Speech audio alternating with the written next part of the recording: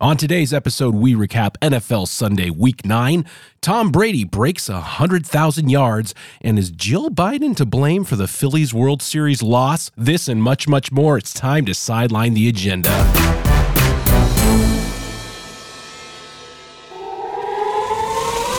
And welcome to Sideline the Agenda. My name is Scott. With me is Kevin and Chris. Welcome to the show that sidelines the talking points of the corporate sports media. We give you our opinions unapologetically, nothing is out of bounds, and every subject is fair game. Coming up, Jalen Rose apologizes mid-game for wanting to know Udoka's mistress's name. And the NFL Beast is in the East. But first, we would like to invite you to join our agenda to sideline the agenda by joining our podcast on Apple Podcasts or wherever you enjoy your podcast entertainment. You can also follow us on Twitter at Sideline Agenda. Sideline the Agenda. Get off the sideline and into the game. That's right, gentlemen. We had a fun-filled weekend filled with sports. A lot of stuff going on. First and foremost, how's everybody doing? You guys there? Doing all right. All right. Doing good. Did you catch the sports this weekend? I sure did. Yeah. Because there was plenty of it. I mean, big events. Yeah, coming to mind. Saturday there was a lot of college football games. We don't normally cover college football in great detail, anyways. But Clemson losing to Notre Dame, LSU beating Alabama by 1 point, and of course Tennessee losing to Georgia. Again, the whole ranking system to me just drives me nuts, because it's just how can you have a defending champion college team, the Georgia Bulldogs, and them not be ranked default first, right? Like and then which is funny because they were first all the way up until this last weekend. Yeah, and then it's like the people that are the meddlers, all the meddlers, the statisticians, all the armchair coaches and well, I mean, I guess there actually are coaches, but you know what I mean? Like, everybody's got to throw their opinion in there and be like, well, actually, when you think about it, Tennessee, the Vols, they're actually, they should be ranked first. Yeah. Well, they showed total them, marketing ploy. They showed them, total marketing ploy. Yeah. Yeah, Georgia smashed them pretty good. That was a good game, though. They did have a good offense, but the Tennessee, the Vols, they have a decent offense, a lot of turnovers. But I think I agree with you, Scott. 100% marketing ploy just to grab eyes for that particular game. Everyone knows Georgia's number one in the nation. And how about that gutsy call, LSU going for 2 to win the game? I loved that. No, we're not going to tie it up. We're going to win it, and it happened. That was great. That was a great moment to watch. Also a big game that day as well was of course Game 6 of the World Series. What happened there? Oh man, well, over the last 3 games, I kind of talked about it a little bit on our last episode. The Phillies just completely forgot how to hit the ball. I mean, I guess you got to credit the Astros and their pitching staff, but I mean, you're a team that's in the World Series. You tie a record for home runs in a game, and then from that point on, over the last 3 games, you score a grand total of 3 runs.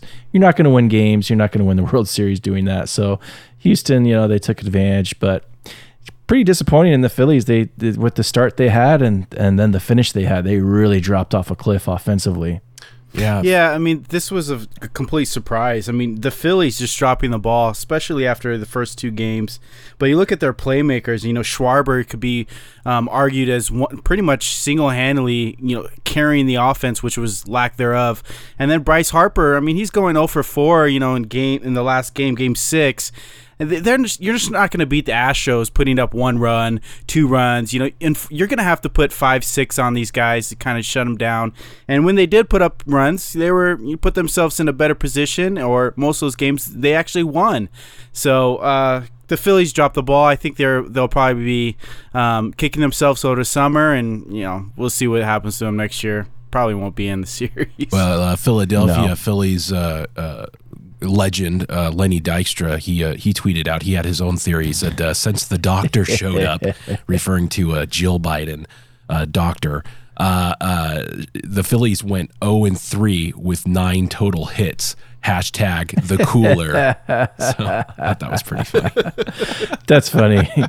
I mean, even though Lenny Dykstra is a notorious piece of crap, but still, that's a good one. You know, Dusty Baker, he gets his first win as a skipper of a team, the Astros, and the Astros definitely, were the better team. I kept on, watching this series. You made this comment in a previous show, Chris, where you were saying that the Phillies look like the Dodgers to you, and they did, and I was watching this, fantasizing. Well, would it be any different if they were playing against the Dodgers? I don't think so. No. I think the Astros would have won that game. It would have been the exact same turnout. And also, too, I was reflecting literally when Jordan Alvarez, correct? When he was up to bat, I was reflecting on that AP article, how there was no American blacks, but no blacks in this World Series. Just some leftist, probably white journalist that doesn't even follow the sport of baseball, nor knows what like the Astros, the layout of the Astros or the Phillies even like visually looks like. It was a hard argument to make in that moment, with the pitcher, with him, the hitter, with all the other players on the field. Like, it was a very diverse representation. I mean, talk about trying to just, stir up outrage for outrage. They should be out there celebrating this, right? Exactly. And it's like, really, are you telling me that Jordan isn't black? Is that the argument you're making? Oh, well, no, that's not what I'm saying. You know what I mean? Like, come on. Yeah. Like, anyway, I was totally reflecting on now that. He's got to be an American? Oh, what are you, a white nationalist now? And it was so funny because in my mind, I'm like, how perfect would it be if this guy hit a home run? And boom, he did. It was like, representing. I loved it. It was, obviously not a big Astros fan, but you made a comment like this earlier, Chris, where it seemingly was done clean. They definitely have a skillful squad. I don't think anybody's denying that. And, happy for Dusty to finally get a World Series under his cap, so to speak. Yeah, one little interesting tidbit with Alvarez is Dodgers used to have him, and they traded him in 2016 for, I think it was a couple guys that never made the roster. Wow. He was in their minor leagues at that point. But Alvarez, he had the timely home run. So I'm not saying he would have been the difference for the Dodgers this year, because other than that home run, he kind of wasn't very good this postseason. But just interesting. He used to be on the Dodgers. Little side bit of knowledge as well regarding this. You familiar with Mattress Mac? He's the that mattress guy. Oh man, he won. Yeah, he won $75 million on bets that he made on the Astros to win the title. It's the largest payout on a single legal sports bet in U.S. history. He wagered a total of $10 million with numerous sports books to cash in. So $75 million on his Astros, because I know he's from Texas, and he's that guy who typically throws the big bet down for the Kentucky Derby and totally swings the ratio, depending on how, because he puts so much money down. Coming out big, $75 million. That's a good day. That's return on investment right there. That's a good weekend for sure. That is a good weekend for sure. All right, well, real quick, I want to move on to something that we saw Friday, actually. Jalen Rose, ESPN an analyst, he found himself quickly apologizing on air for an aside that he said, and it wasn't really an aside. He was making comment on Boston head coach Ime Udoka, who of course is in the middle of turmoil and drama and suspense regarding the fact that he has had an alleged, they say an alleged, but it's pretty much proven, right? Because of the fact that he's been suspended for an entire year. They just have to legally, I guess. Right. The misconduct, the allegations against him, for having a relationship with an apparent subordinate.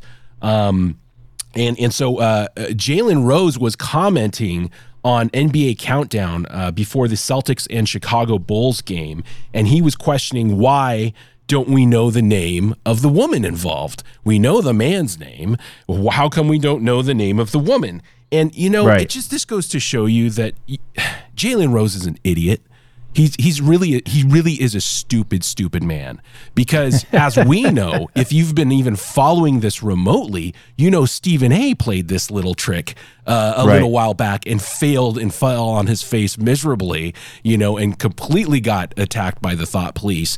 So why did Jalen Rose think that this would be any different? Why did he think that that this would not be a factor? But anyway, regardless of what you think of Jalen Rose, the man is still entitled to an opinion. He's still entitled to a thought, but apparently not at the Mouse House, not at ESPN, because literally by halftime, there was a video of him shown making a public apology for his comments. I'm Jalen Rose, and I would like to apologize for a comment I made earlier on NBA Countdown. I question why a woman's name who had an alleged affair with Celtics head coach Ime Udoka was not made public. After an internal investigation, and it was discovered that she was a subordinate to the head coach, I now understand fully why her name should not be released to the public. Now, the helpless, weak woman. Yeah, exactly. She was a subordinate. She has no choice. She couldn't take it. She couldn't. Well, then why didn't Udoka? Why isn't this rape then? Right. She was a subordinate. She had no choice.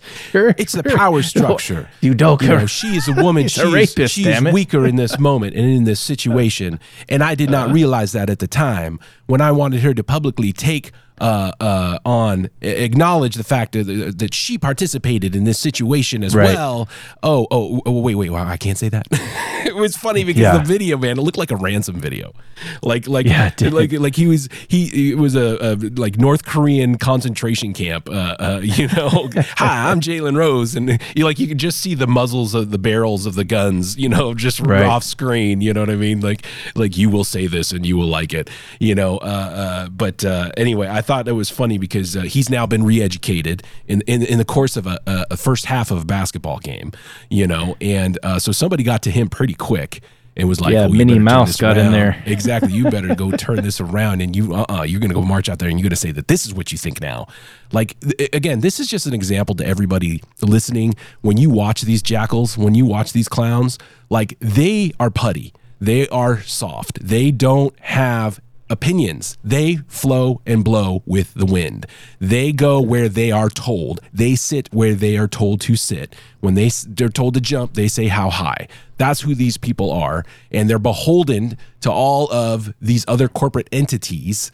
And like I said, ultimately stand for nothing. And this goes to show you that. And it was just it's just disgusting because, again, it just points to, just especially in the wake of the whole Kyrie Irving situation, where you have somebody where it's we need to control how you think. We've already controlled your bodies with the vax.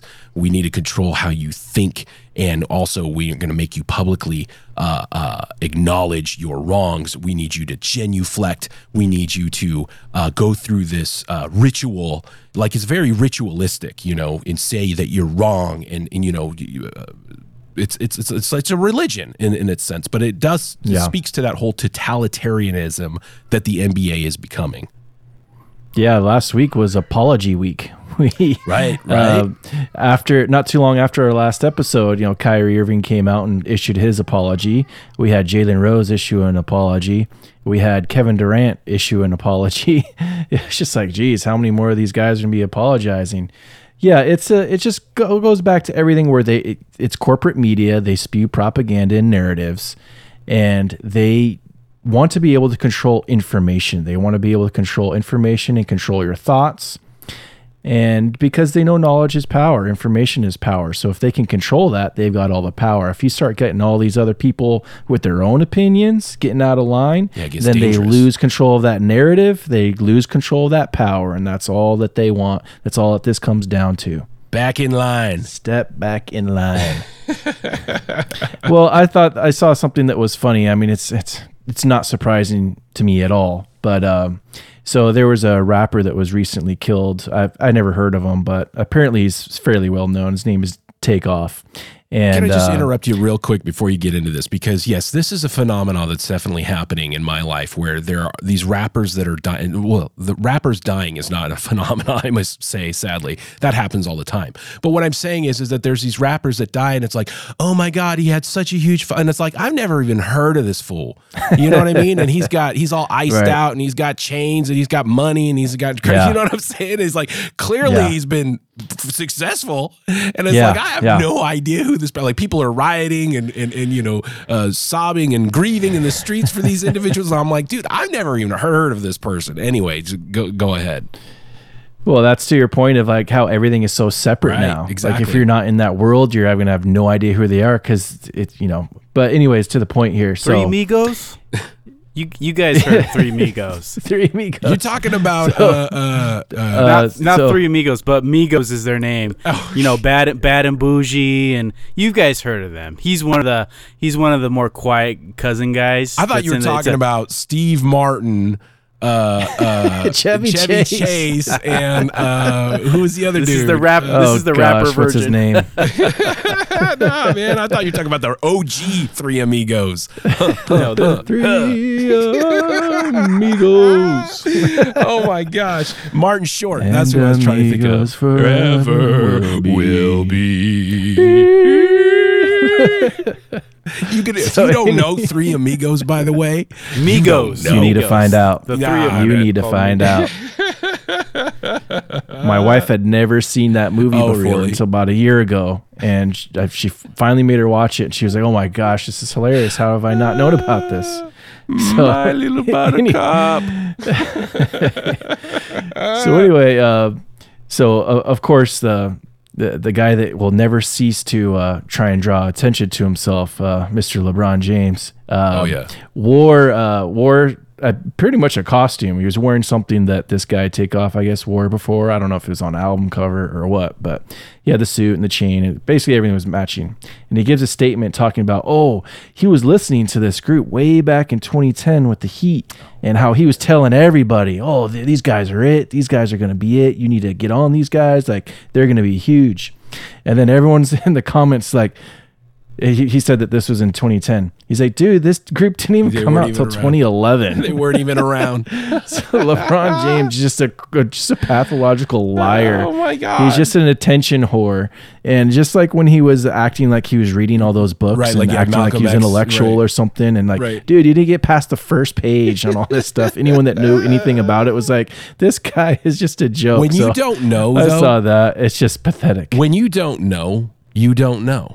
And that's the thing. Oh, yeah. And he's that dumb that he doesn't know when he doesn't know. People know he doesn't know. Right. Do y'all got that out there? Because it's actually a very important life lesson to have. So in other words, don't pretend like you know something that you don't know, because when you are around somebody who does know, they know you don't know. How many times have you been around somebody mouthing off about something that you actually knew about and you didn't say anything? Probably most of you, right? So that's what I'm saying. When you don't know that you don't know, and everybody knows that you don't know. Get that, LeBron. Yeah, but he knows he's got the backing of the corporate media, and he'll never get called out on. Oh, no, he's been babied his entire life. Even if he does, yeah. I mean, he's been raised by his mama, and now the corporate sports media is his mama. And they run, take good care exactly, of his boy. and they run block on everything for him. It's just like him, trying to call out Kyrie Irving with the whole him posting that documentary. Dude, you're the one who was going under the bus. Exactly, but talk about glass houses. You're the one who was going, oh yeah, we making that Jewish money, everything kosher. You do that post, LeBron. You do that, and you apologize for that, but you did that too. You know what I mean? Like, don't you think it's like, I'm gonna sit this one out? You know what I mean? Like I'm not going to be all high and mighty here. I'm going to choose my battles. I'm going to, you know what I mean? Like, because I did this too. You know what I mean? But he's got zero self-reflection. And he's just child, man. That's what I think. He's just a grown ass child with a lot of money, and a lot of money can buy you out of a lot of problems. That's for sure. I think he's gatekeeper. I think they force him, put him in that position where they want to comment. They want to hear what he has to say, and he's dumb enough to play along And of course, he thinks that, you know, his opinion is more important than a lot of people, and that everyone needs to side with him. But, well, I mean, you want some truth? Let's speak some truth. I think that, like, on a plantation, you would have a head slave person. Like, let's real talk right now. They're in the house. No, well, I don't know if they're in the house or not, but they were the one that, you know, would go out and would the Sam Jackson guy from Django. Yeah, but would send out the propaganda of the house to keep everybody in line and be like, no, this is what we're doing. This is why it's good. You know, they would have that person that they would constantly, consistently go to. And LeBron James is that person. And that's why he is constantly gone to in these situations. I don't know. Like, that's what I see. You know, he's always the one trying to tell all the other people to fall in line, you know, and it's like, well, nobody's going to go against LeBron. That's what I think. I think it's a massive element of control. Like, you get really in the weeds here, but you could look at the NBA. I've already said it, so I've gone down the road. Like, plantation mentality, dude, it's there. Like, you watch that. It's anyway, we get real deep in that some other time. But anyway, Kevin, sorry, do you have any more on that? It's just a strategy in the whole, you know, music industry. I feel the pain, so to speak. I feel the sadness there, although they do live this type of life, and a lot of them put themselves in these situations where, you know, they shouldn't be in, and shit like this happens. Yeah, it's crazy cosplay. You know, nobody needs to be dabbling or throwing guns around, or let alone shooting them. Especially, I mean, if it's friendly fire, that's even all the more ridiculous. But man, live by the sword, die by the sword, right? And you know. All right, well, on that happy note, we're going to move on to NFL Week 9. But before we do that, we would like to invite you to join our agenda to sideline the agenda by subscribing to our podcast on Apple Podcasts or wherever you enjoy your podcast entertainment. Give us 5-star ratings.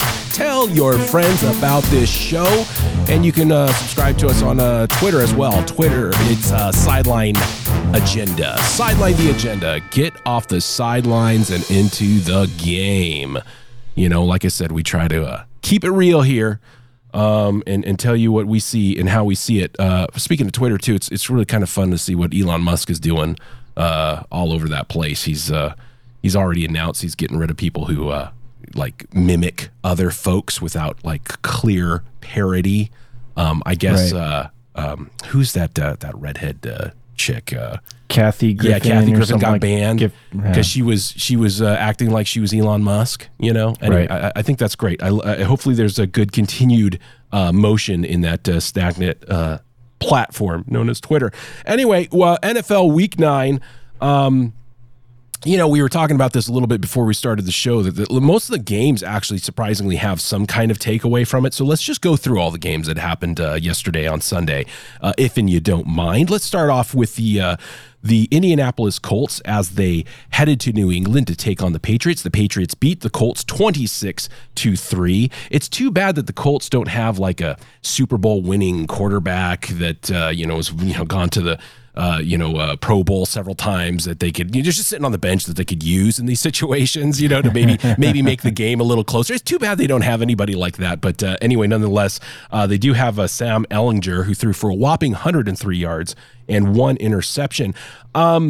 This is a complete side note, but just speaking of, and we'll get to Brady later on, but just speaking of how Brady is probably one of the luckiest athletes, known to man, is that, for example, you have Belichick right now, who is sitting at 5-4. And is in last place of his division. And then meanwhile, you've got Tom Brady sitting at 4-5, who's in first place in his division, but I digress. Anyway, Patriots 26-3. I think that we all kind of had the Pats for this one, but what was the takeaway? What really stuck out to you during this matchup?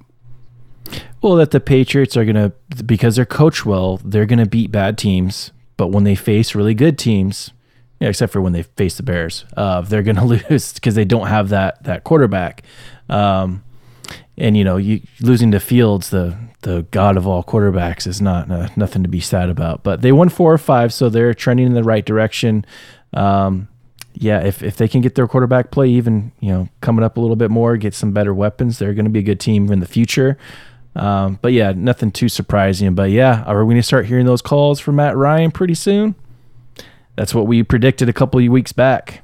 Yeah, if not already. I don't know why. I mean, I would have been calling last week. I mean, we were calling when they made that decision, but I guess they're just sticking with this choice. I frankly, I don't understand it. Yeah, me neither. I mean, go ahead, Kevin. Go ahead. The Indianapolis Colts, they really have anything going for them. So you're not going to come out and win any games, putting up 3 points, getting shut out the first half. The New England, they didn't look really impressive either. I know this looks like an ass beating, 26-3, but they weren't really impressive. In fact, I would rather just call the New England Patriots the New England field goal kickers, because the way Nick Folk came out there and was consistent with his, his field goals, he had like 52 in a row today that he obviously kicked through the upright. The upright, there you go. And then, their defense. Matthew Judon still looks great. And I agree with you, Chris. They're going to come out, beat bad teams, but against good caliber teams, they're going to fall short because they're lacking that quarterback position and really nothing offensively. Definitely nothing overpowering, that's for sure. Well, I definitely would say that their defense was pretty, definitely a factor. With the 9 sacks. Got a bunch of sacks. Yeah, exactly. Yeah. So that's definitely something that they'll want to build on. All right, let's move on. Of course, let's head to Detroit as Green Bay took on the Detroit Lions. And surprisingly, Aaron Rodgers and the squad lost 15-9. Did any of us call this one? I thought maybe, was it Chris maybe? Anyway. I thought the Packers would win it at the end. Well, of course, discount double check. Aaron Rodgers did throw for 291 yards and a touchdown, but he did throw 3 interceptions, and 2 of which were in the end zone, which was not good. And now I'm remembering our conversation last week where you were saying that the Detroit Lions would have the lead until the very end, in which they'd give up. That very end never came, and the Lions were able to hold on. So what's the story here? Obviously, Detroit Lions are, doormat of the league right now, but what's going on with Green Bay and the Packers? I know it doesn't help when you don't have any wide receivers to throw the ball to. Yeah, the Packers, they had the chance kind of down towards the end, but it never really seemed like they were going to get the ball in there. They just don't have any consistent receiving, any consistent plays that they can call. Rodgers turned it over 3 times. It kind of doesn't matter who you're playing, especially in the end zone like that. You're probably going to lose because that's 2 direct scoring opportunities that you just gave away. Credit to the Lions for hanging in there, even though they didn't really play all that well either. Just kind of 2 bad teams right now battling it out.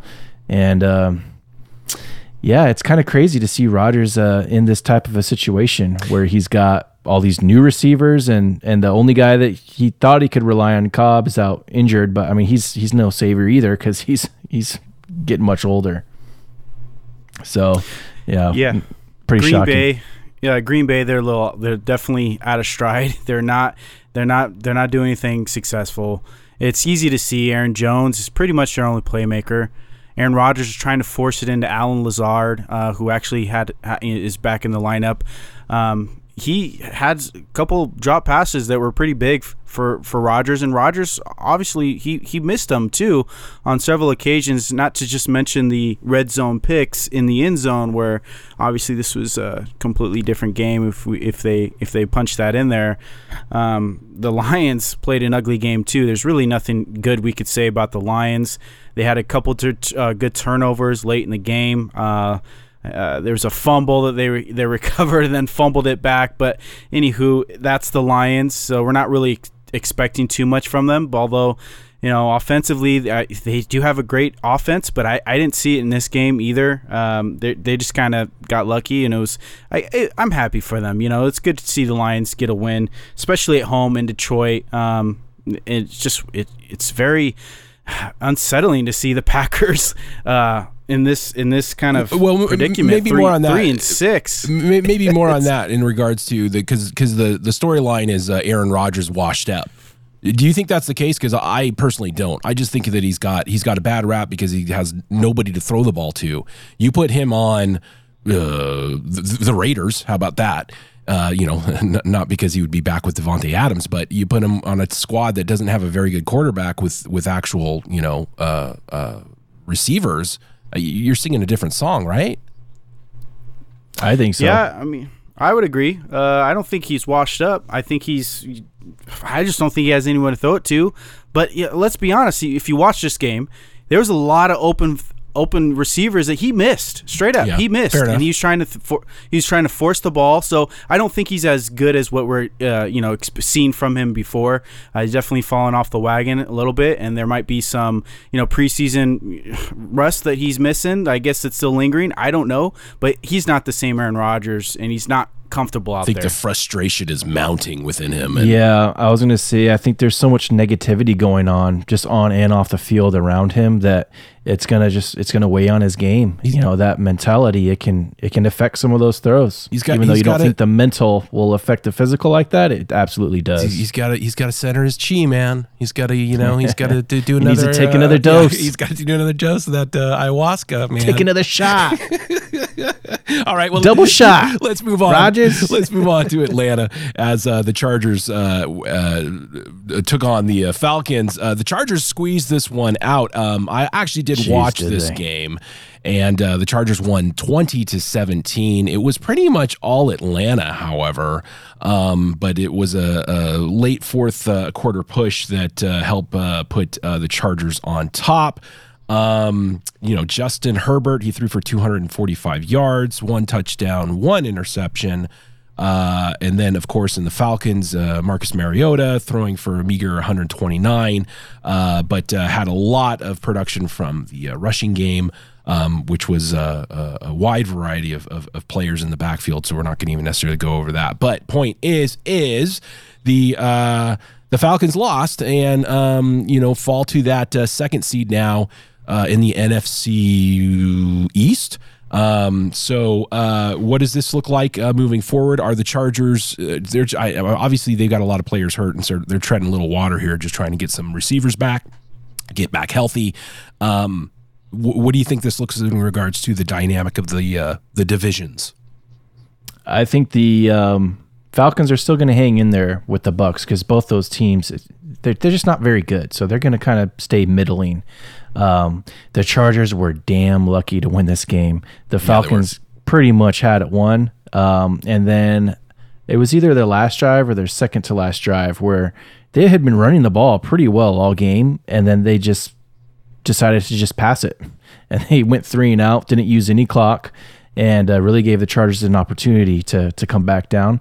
But the play of the game was the fumble recovered by the defense, fumbled by the defense, recovered by the offense, and the second fumble by the defense was not forced at all. He's literally running down the field, he just squeezed it too tight, about to pretty much win the game for your team, and he just flat out drops the ball.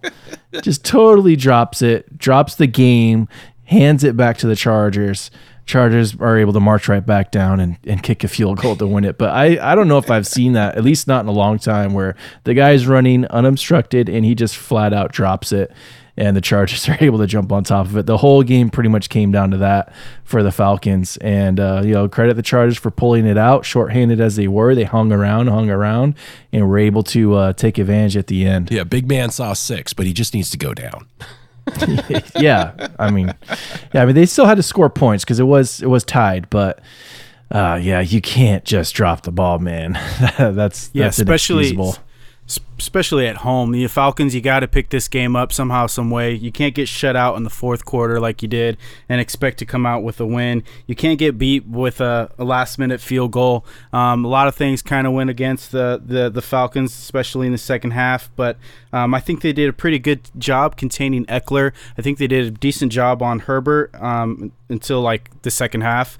Herbert really didn't go target too many other people other than Palmer for the most part, but I'm not impressed with this defense from the Falcons. I've been saying this for a while. I don't think they're a good caliber first-place team. They have a pretty decent offense and a couple good games, definitely a decent luck streak, you could say. And they're coming out of the NFC South, so should be a battle. Let's see what they do against Tampa Bay, but I don't see them contending much further in the season. All right, well, let's move on to the AFC East. MetLife Stadium and the Jets beat the Buffalo Bills 20-17. Zach Wilson, in the wake of his 3 interception pick game he did last week, well, he didn't throw any interceptions this week. Threw for 154 yards and a touchdown. And then, of course, you had Josh Allen threw for 205 yards and 2 picks, which was probably a bit of a big deal. He did rush the ball for 2 touchdowns, but those 2 picks is what really got him in the end. So going into this, we were talking about New York, the Jets, their defense. This is definitely a statement win for them. Do you take them seriously? Was this more of a Bills blunder or a Jets jive and win? Showing everybody that they are for real and they should be taken seriously. I, for myself, think that that their defense at least should be taken seriously. I'm still on the fence regarding their offense, of course, because of their young quarterback. But what do you guys think? Is this what is this saying in regards to the strength of the East, the AFC East here, and what is this going to look like moving forward? Yeah, it's very strong. I think it's kind of a bit of both as to the Jets are for real, especially the defense, and the Bills kind of bungled this one away. The prediction episode, I pretty much said that the Bills should win this one handily, but if they're going to lose, the Jets are going to have to force some turnovers and make some easy opportunities for their offense, and they were able to do that. They were able to get a couple turnovers, and the key was Wilson not turning it over. If he turned it over, they got no shot at winning this one, and they were able to pull it out at the end. So if you play really good defense in this league and if you force the other team to turn it over, you're going to be in the game, even though your quarterback throws for not even 150 yards. And the Jets, they've been able to do that. They're a tough, gritty team, and they've hung in a lot of games and been able to take advantage of make some late runs. No one can take them lightly anymore, but I still would think Buffalo is definitely the class of that division. Yeah, 100%. This game was close well into the fourth quarter. It was knotted up 17 for a while. The Jets defense did play pretty well. They got some costly turnovers that ultimately put them in the win column on this one. Pretty much a big upset for the Bills fans and the Bills franchise.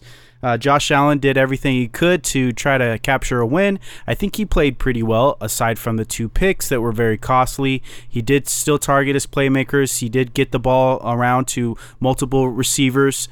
Singletary was pretty decent as well, and I just think they had a couple of hiccups that they couldn't hurdle. And the Jets capitalized. They were playing at home. They got a good couple costly flags in their favor as well, and the turnovers. So I'm happy for the Jets. I just don't. Again, this is another team. I don't see it continuing. I see the luck streak, coming to the end once we get down to the wire on some of these better caliber teams. But you got to applaud the upset here yesterday. I know, but how much of this is like the NFL of old thought? Because I'm looking at the AFC East and I see the Bills at 6-2, the Jets at 6-3, the Dolphins at 6-3, and the Patriots at 5-4, and that blows my mind because I'm like, nah, none of these teams are for real. But then the teams that I think are for real are showing me that they're not. Anyway, I mean, we can get into this as we go through this weekend, but it's to me it's an interesting thing. I find myself being challenged. Empire. Right? Is it? Do you think it is, Chris? Do you think it's a new empire? Is this what we're seeing, a turning of a page?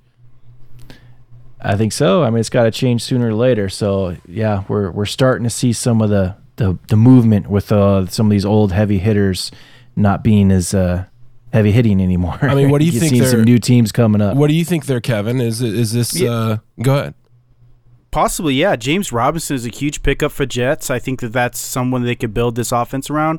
They got a pretty good young quarterback. So, I mean, it could be, a change in power structure, so to speak. But I don't know. Josh Allen is a competitor. I think that Bills will kind of be – I think that's the new change of power. I think that came from the Patriots and it went over to the Bills.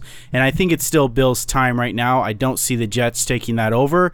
Although, it could be up in the air. But – like you said, Miami's right there too. Miami's in the picture.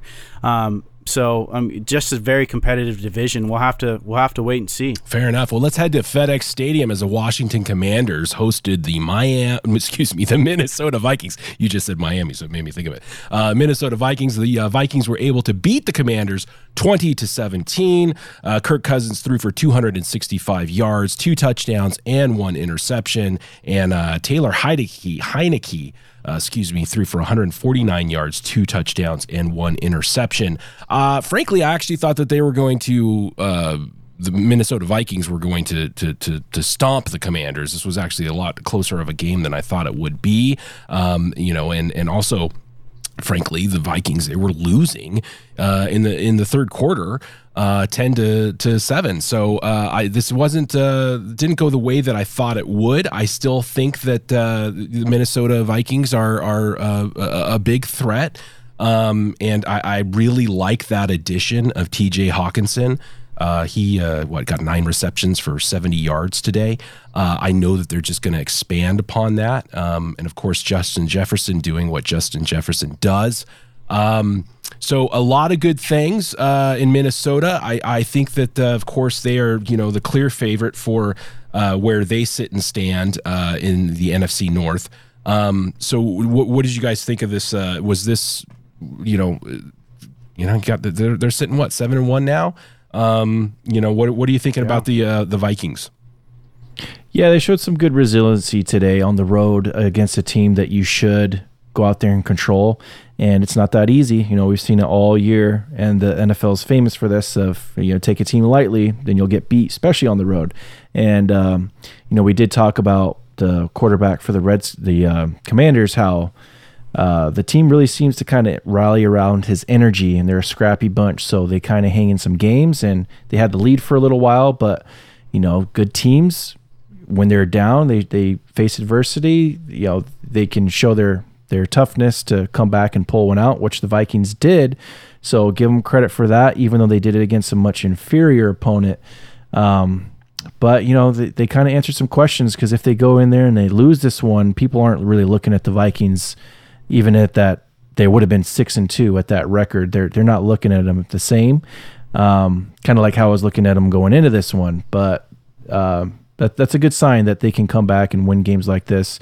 Go to 7-1. They keep this up, they're going to get that first seed or that first round bye, and you're going to have to go into Minnesota. So they're setting themselves up pretty nicely right now. Yeah, guys, this was my underdog pick of the weekend. I was a little bummed because this one was close. This one is also 17-17 late in the fourth quarter as well. If I'm a Minnesota fan, you guys just go ahead and get ready for your home games and playoffs. You should have pretty much a good way out all the way to the playoffs. You should get your division. It was a good win for you guys. I think Kirk Cousins says it best after the game. He just said, "Hey, we have to fight and crawl and find ways to win the game," and they did. And Tyler Heineke, as you're saying, it seems like they're rallying around this guy. They even mentioned too that the season tickets for the next season actually have Tyler Heineke's face, just him, on the tickets. So I don't know what that means as far as a Commanders fan. I don't know if Carson Wentz is out. I don't know what this means, but watching him, he does kind of keep the guys in the game, although this one he blew it.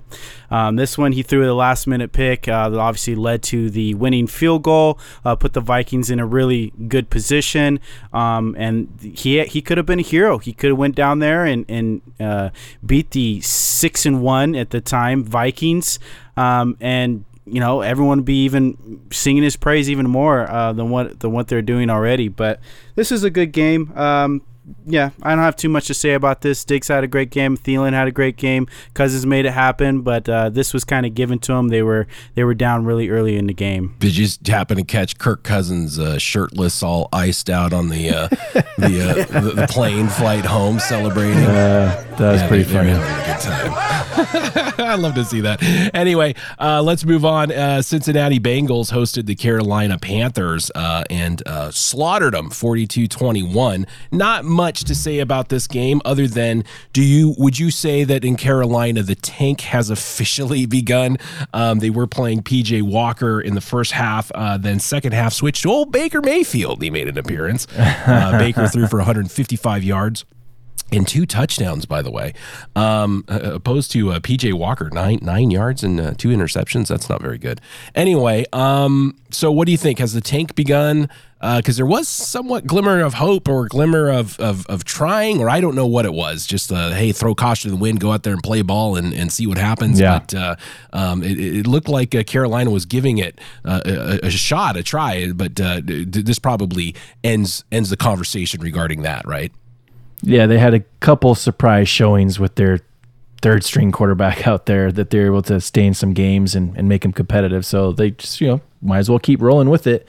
And then when you got down 35-0, you're like, all right, well, let's roll Baker out there and maybe we can make this somewhat respectable, which they did. But yeah, the Bengals, they're kind of rolling, stomped a team that they should stomp at home. So yeah, nothing really shocking here. But yeah, you put Baker out there, you're definitely in tank mode. You want to get some high picks. That's so cool. Desperation mode, getting beat 35-0, literally have no answers. Got to give it up for Joe Mixon, 5 TDs in one game. I think that's a Cincinnati record for single game touchdowns. And Joe Burrow had a decent game too. So, yeah, since he just ran with this one. Yeah, it's funny because here I am, like last week, I'm totally going back on my, they're not going to make the playoffs storyline because, I made that bold prediction early, and off of their loss last week, it was looking like a pretty good one. Not saying that I was expecting them not to beat the Carolina Panthers, but they beat them handedly, and this was just kind of a bit of a, I don't know if it's a statement win as much as like, hey, it's a confidence booster, that'll be great for their squad, and that should help, send them into the next following week. All right, let's move on to Jacksonville as the Jaguars hosted the Las Vegas Raiders. And surprisingly enough, actually, Chris, you called this one. I picked it. The Jacksonville Jaguars, they beat the Las Vegas Raiders 27-20. I myself never really thought that the Raiders would win, except for the fact that if I picked the Jaguars to beat them, then they would. And so I was doing my Boy Scout duty in selecting the Vegas Raiders for the win. But Derek Carr threw for 259 yards and 2 touchdowns. He connected a handful of times with his old college mate, Davante Adams. 149 yards for Davante and 2 touchdowns as well. Man, they were looking good. They were looking great. They were looking like we hard, we here, we doing this. And then the second half happened, and there was 17 unanswered points. Yeah, the Raiders, they've been getting some big leads, and then they've been giving them all right back and then some. I think this is the third game where they've had at least a 17-point lead where they ended up losing. Lost to the Chiefs, lost to the Jags. I think they were even down or up 20-0 against Cardinals and lost that. So not good, not a good sign for your defense. That also shows that your offense isn't able to really dominate the ball when they need to. Jacobs, the run game looked good at times, and then it kind of went away. But on the other side of the ball, Lawrence played well, and their running back, Etienne, played really well. And they were able to get back into it, and maybe a little bit of home momentum that they got going. And second half, yeah, they really kind of controlled the game and shut down the Raiders. And it just seemed like almost every other throw Carr was making, he's back there like, no, you were supposed to do this, or, oh, you were supposed to do that. Like, they're just not on the same page. And, yeah, it's great to see.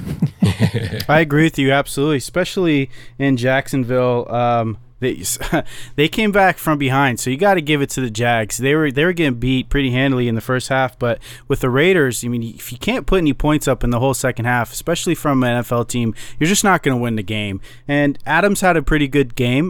Derek Carr had a pretty decent game as well. I think he passed the 35 ranked most passing completions in the whole NFL franchise history. So he had a decent game. I'll have to look that up, though. I think it was the 35th of the... But anyway, he had a decent game. Trevor Lawrence was pretty inconsistent, as Trevor Lawrence is, and Etienne had a decent game as well. Nothing to get too excited about. These teams are, kind of subpar teams. Yeah, and of course, the Raiders are pretty much done. They fall into 2-6 now, AFC West, and the Jaguars are now 3-6. All right, let's move on to Chicago as the Bears hosted the Miami Dolphins. This was actually a lot closer game than at least I thought it was going to be. The Miami Dolphins beat the Chicago Bears 35-32. Tua Tagovailoa throwing for 302 yards and 3 touchdowns. And Justin Fields for the Bears throwing for 123 yards and 3 touchdowns. Not a lot of yards, but actually was looking pretty good with the arm. I was watching him, and I was actually surprised. And even a broke clock is right twice a day. So is this Justin Fields coming up, or is this Justin Fields just having a good day? Well, the Bears, they've been scoring points these last several weeks. They've been kind of surprising us and I think everyone else. They had that great showing against New England, and then they scored a lot of points against the Cowboys, and the Cowboys are supposed to have a great defense, even though they lost that game. And then again, they scored a lot of points again today. Now, is it just because they're playing against teams, at least with the Cowboys and Miami today, that had a good lead, so they're able to kind of face some defenses that aren't playing as pressing? But either way, their coordinators figure something out, and they're using Fields' strengths a lot better. They're moving around, they're running the ball better.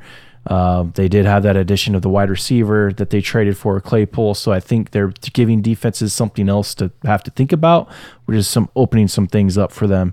So surprisingly, they scored so much, but the story, of course, is about Miami and that offense and those receivers, and Tua being very accurate, even though he underthrows some balls at times, and they could be some bigger plays, but still their completions and still their chunk plays. I saw somebody tweet, I want to say it was Shannon Sharp, that was saying that, Tua should be considered for the MVP and Tyreek Hill should be considered for Offensive Player of the Year. I was like, no, I mean, Tua, sure, having a great year, but if anyone's MVP, it's Tyreek Hill on that team. It's not even close. Even without Tua in there, he was still getting like almost 200 yards a game. He is just carrying this team, this offense. You got to account for him, which opens everything else out, including Waddle, and you've got a good running back in Mostert. So, the Dolphins, they got a great offense, obviously, and I was surprised their defense gave up as many points as they did, but, they're going to be a scary team if you have to face them in the playoffs because they got so many things you got to account for. Yeah, this was a great game. This went back and forth. I think Justin Fields was listening to our podcast, and so I think he actually taken into consideration what we've been saying, and so he's actually doing it more and more. You look on the stat sheet, and he's got 178 yards on the ground. So he's running the ball, he's making plays, which is what he's playing into his talent zone. He's playing into where he's more comfortable. That's what he needs to be doing: opening up plays on the move, rolling out of the pocket, and getting things going. I think that he's starting to figure it out. I think he knows now that he can run in this league, and that with his legs he can open up passing lanes in the air. And as for the Dolphins, it was a great win for them to battle back because it did go back and forth. So it did have to show some kind of grit and some attitude, I guess you could say, from the Miami Dolphins. But you're absolutely right, Chris. Tyreek Hill is he's just so explosive out there. He's the first receiver to surpass 1,000 yards in 9 games. And so Tyreek Hill, he's just a beast. So if Tua just keeps hitting them, the Dolphins will be all right. I don't think they'll get the division, but they definitely will put themselves in a good position to potentially grab a wild card. And that's why Tua the MVP. Skip. Do it MVP. Because of that, Skip. He's undefeated. Yeah. Undefeated as a starter. He undefeated. Yeah. Shannon Sharp, man. I love that guy. All right, Seattle Seahawks, they headed to Arizona to take on the Cardinals, and they beat them 31-21. It doesn't help when you get sacked 5 times. Seattle's defense is definitely stepping up and getting at it. Kyler Murray, like I said, spending a lot of time on the field as in laid out, sacked, because he only threw for 175 yards and 2 touchdowns, but dude, Geno, the quarterback of the Seattle Seahawks, why? It's Geno Smith. And Geno, he threw for 275 yards, 2 touchdowns, and 1 interception. You want to talk about MVP? Skip. I'm saying Geno Smith. I throw his hat in there. Yeah. Geno Smith. All right, Chris. Yeah. You're our resident Geno Smith hater. What do you got to say now? Man, they got a good system up there. I mean, they know what they're doing. They know that they're going to run the ball. They know that they're going to go play action, which is going to make it much easier on Geno. They know they're going to play good defense. You know, Pete Carroll's got a system, and he's been sticking with it. They've been successful for a long time, and even though they've dropped off the last couple years, mainly because we saw the Rams and the 49ers just get so good. But or maybe both because those they had teams, Russell Wilson. Well, there's that too, and I've been saying it for a long time too, that he's massively overrated. Mm-hmm. So, yeah, Geno, you know, when he was with the Jets, wasn't in a good situation. He's in a much better situation now. He does already have 2 great receivers with Metcalf and Lockett, if I'm not mistaken. Yeah. And, you know, again, when you can run the ball and you can play good defense, run play action with those 2 guys, you're gonna be in a good position. And I thought that this game would be pretty close. The Cardinals kind of made a run there at the end, but then the Seattle does what good teams are supposed to do. They went right back down and scored and put the game away. So yeah, they're looking good, and they're looking scary, and it's looking like it might be coming down to who would have thought the Philadelphia Eagles, the Minnesota Vikings, and the Seattle Seahawks as the teams to beat in the NFC this year. Absolutely. I came into this season thinking Seattle was going to be in last place. Yeah. They were questionable, like who's going to be the quarterback. They were still trying to figure it out. This is something crazy to see. I actually had the Cardinals on this one. I thought the Cardinals would have made a statement win. I did see that they obviously did, include DeAndre Hopkins in the offensive scheme. DeAndre had a pretty good game, but just wasn't enough to beat Seattle. Seattle, they have a good scheme going. I agree with you guys, and they have playmakers too. They have a lot of talent on offensive, even the wide receiver core.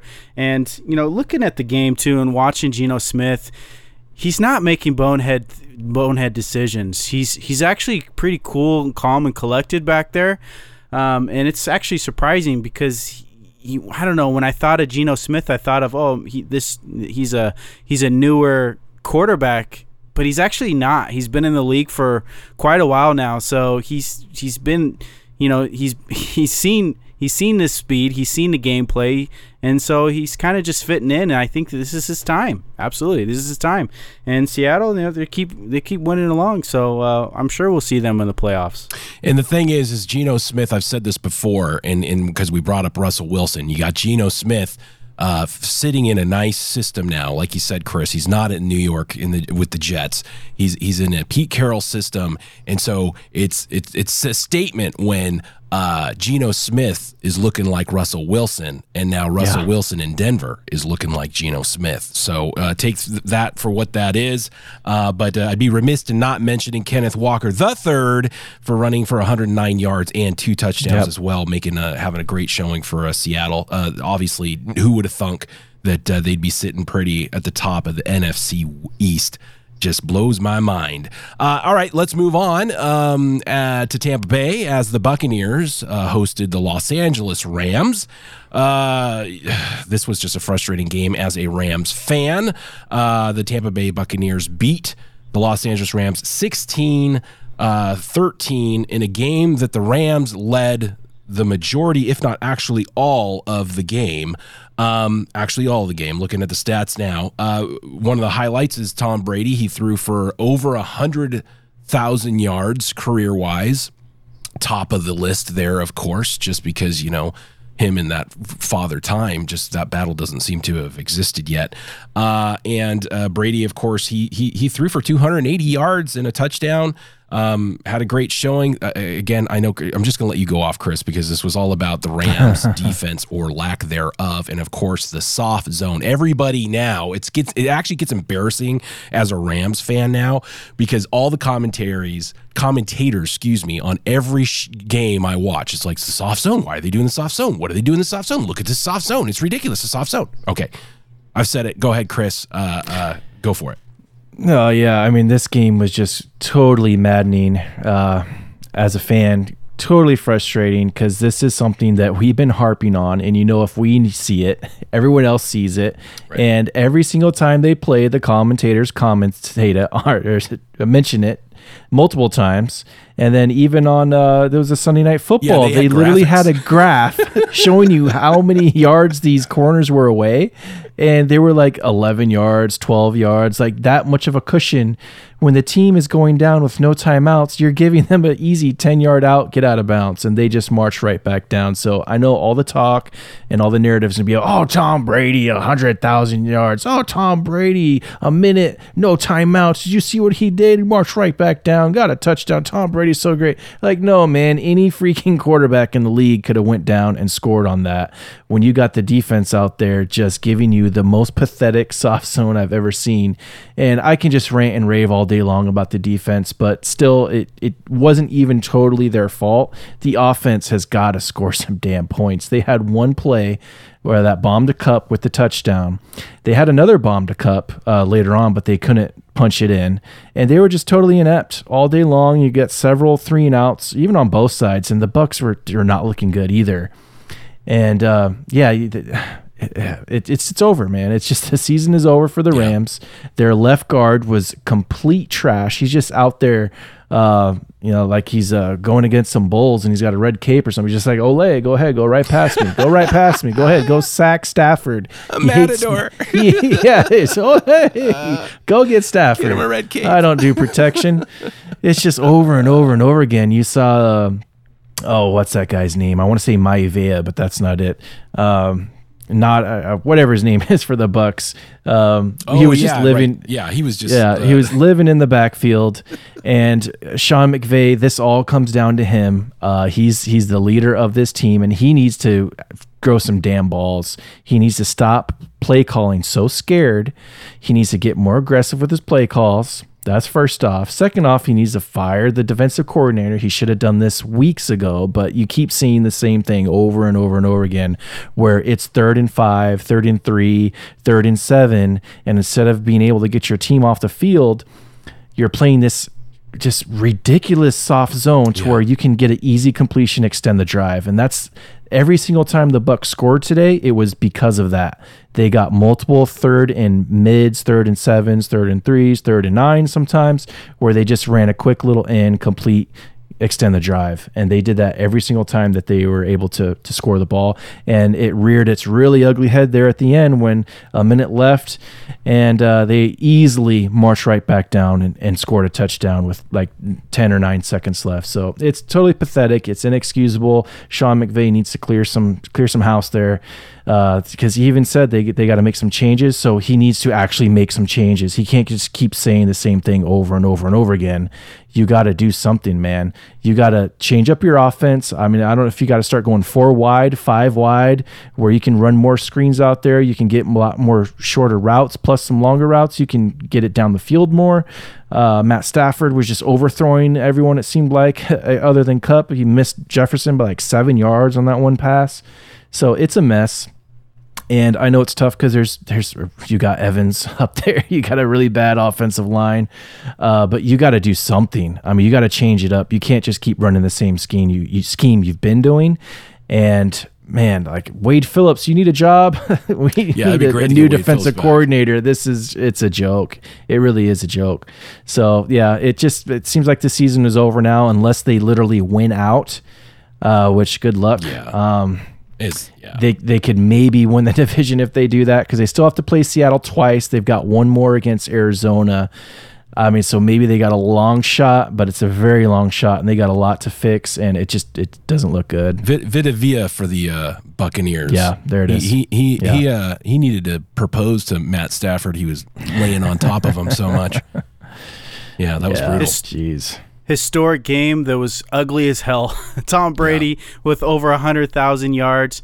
Obviously, something we probably may not see again because he's played so long. It's kind of disappointing because Drew Brees had that record, and Drew Brees, I think, is sitting at 82.5. So that just puts things in perspective how much longer Tom Brady's kind of lasted out there.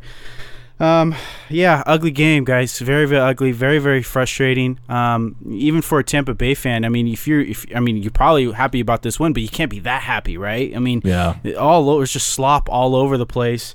With the Rams, they just never got the run game going. They never got any pass block going. And literally, Stafford just had Kupp. Literally, Higbee was a no-show. Allen had like 2 or 3 grabs. What was it, 46 yards or whatnot? But it was just one of those games you just scratch your head. You just want to throw the remote at the TV because whoever's calling these plays, they just don't make sense. We could go on and on about the Rams offense, and you look at Tampa Bay's offense, and it was kind of very similar. I mean, they were just pretty much reduced to kicking field goals predominantly the whole game except for the last touchdown drive. But I mean, they're kicking 3 or, he made 3 field goals, but they ended up kicking 4 field goals because they couldn't really do anything offensively still with the soft zone.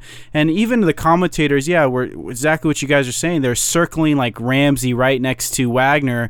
And why are they standing flat-footed in the middle of the field on the last drive where Tom Brady throws a 28-yard pass to Scotty Millard in the middle of the field, and they're just sitting there standing there flat-footed, and the ball literally went right over their head. And if these commentators are able to pick that up, I mean, that's just embarrassing, and especially from Bobby Wagner and Ramsey. That's kind of, you expect these guys to be more of a playmaker and not be caught flat-footed in these type of situations. And then exactly what you're saying, Chris, just the sideline game from that point on. And Tom Brady obviously did his homework. He knew in the crunch he could go to the sidelines, and that was open, which just didn't make any sense. It's a very, very tough game. Hopefully the Rams can make a bounce back, but I do agree with you guys.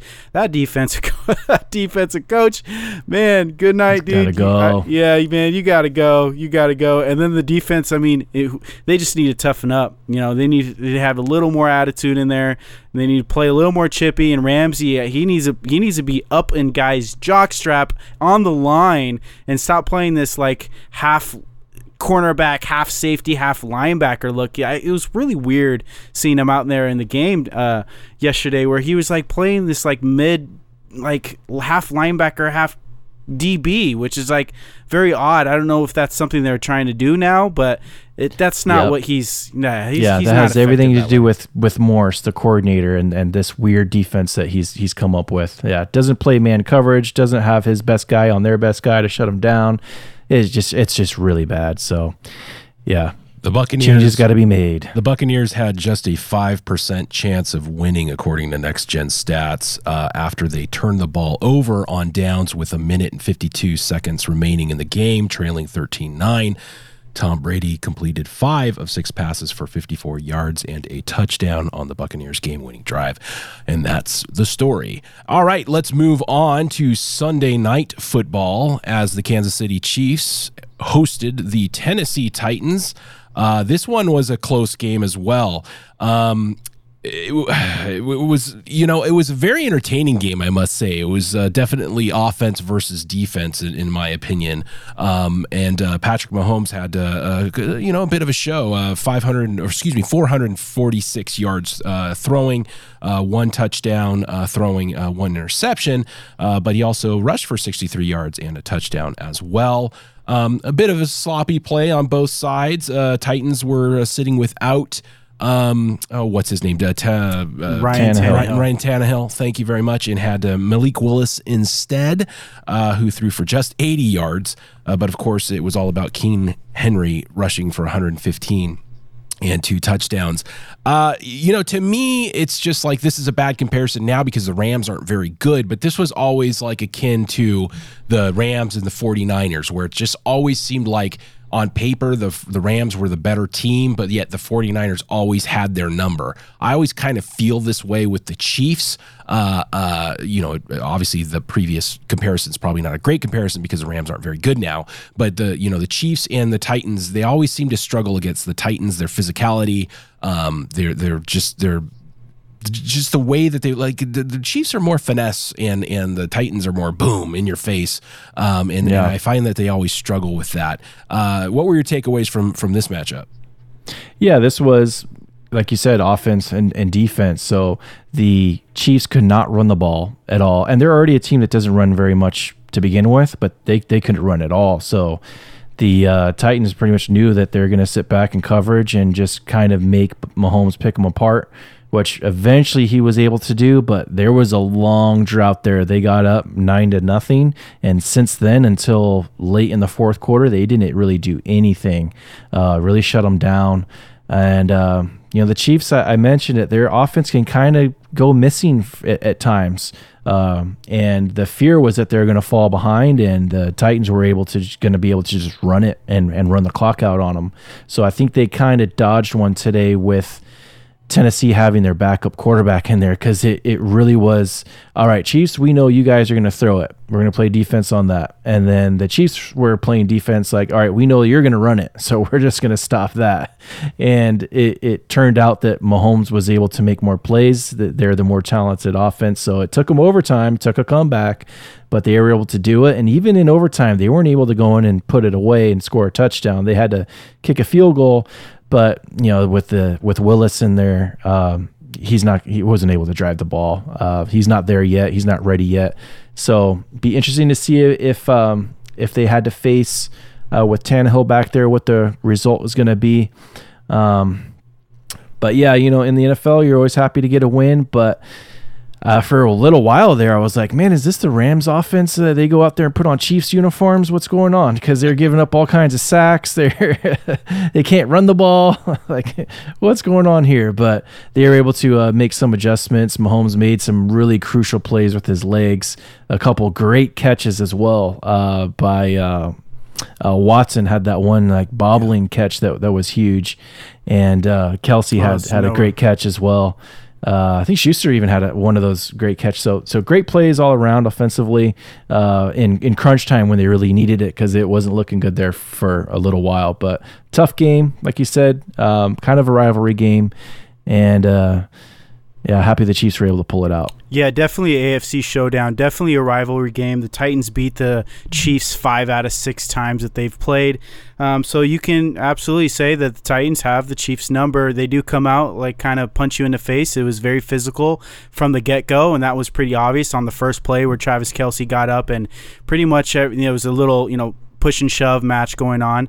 It's pretty simple to see that the Titans, they ran defensive schemes on Patrick Mahomes and got him very uncomfortable in and outside of the pocket. It was great man-to-man coverage in the secondary, and they totally, completely just disregarded the run. All the run, Pacheco had like 5 yards. Edwards-Helaire had another 5 yards. Patrick Mahomes had the most running yards in the whole game, and that's pretty much the difference between pretty much the difference in the game. You could tell off of the coach's face from the Titans that he didn't predict Mahomes to be running as much as he did, but he took advantage of it anyway. He had 63 yards on the ground.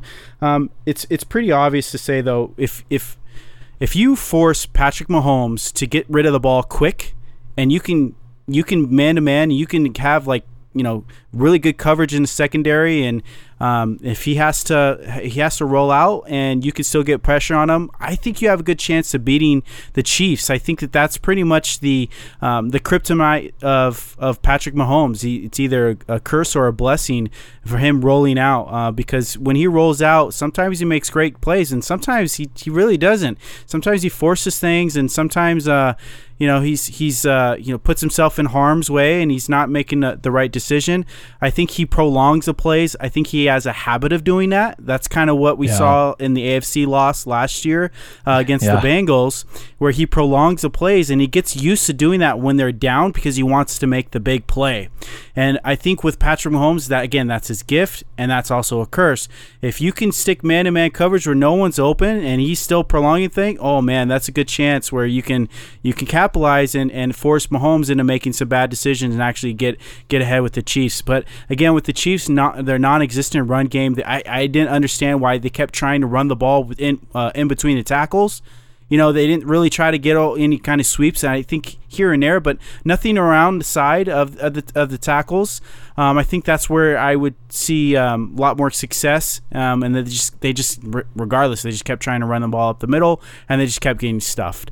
So Patrick Mahomes had a killer day, so to speak, on the numbers, but again, this was a day where he had to throw the ball because the run game was non-existent.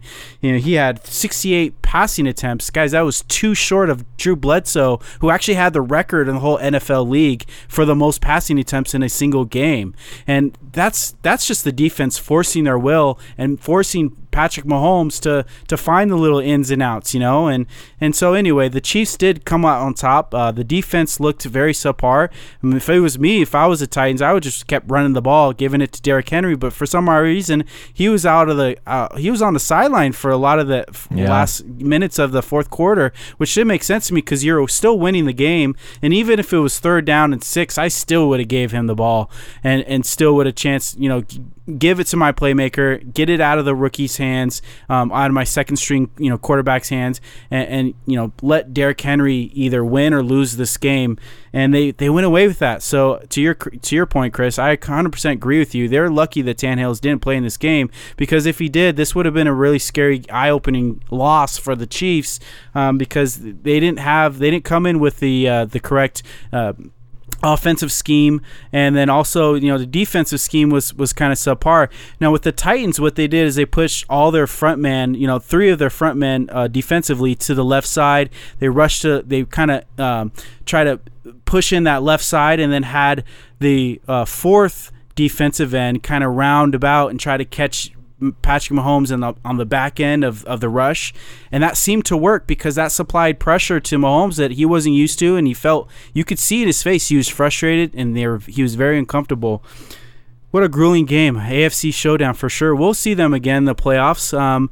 But again, I do have to applaud Patrick Mahomes, because at the end of the game they were interviewing him, and they were saying, basically, how did you do this, and how do you feel about your play that put your team on top? You did this and this and that, and they were pretty much just praising him, and he shut it down. He was like, no, hold on, this wasn't about me. This was about our team. Obviously, I can't win this game by myself, and that I have things I have to work on. So without Noah's Gray bobbling catch, and a big game from Travis Kelce, the Chiefs probably would have been blown out in this game. And there's one thing I do have to say though, and I'll just leave it at this, but Patrick Mahomes didn't necessarily, I know he involved 11 receivers or something like that. I mean, it's pretty impressive, but he didn't really involve Scantling as much as he should have. He only threw the ball to him one time, and I was seeing play after play after play. This dude was open. The play was opening up, and this dude was finding open space where he could have been easily given the ball, but for some reason Mahomes is not in that habit of looking to him when he needs to. I think he needs to start taking consideration what he's doing out there on the field. I think predominantly he's just looking at Travis Kelce, and then his alternative is Schuster after.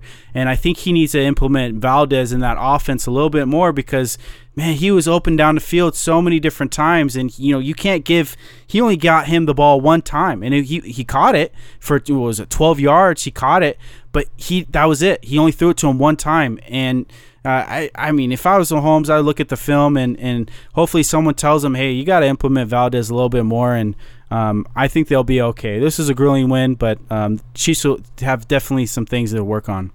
So perhaps the offense has to head back to the laboratory. Yeah, I'm glad you. Chris Collinsworth and what's his name? The broadcasters for Sunday Night Football kept on referring to the laboratory that they're all, participate in.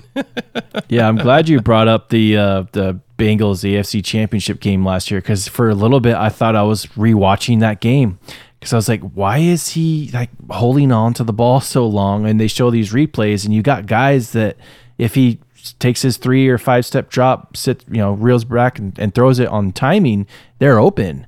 But he gets into that habit of wanting to hang on to the ball. And today he was able to make the plays, but you got to face some of those teams, in the playoffs. Sometimes you're not able to do it, and you can't pull it out. So, yeah, I definitely agree. He's got to get better on some of those timing plays to some of those other receivers. He can't just get caught up in just looking at 2 guys and then rolling out and running or trying to make a play, which he's great at.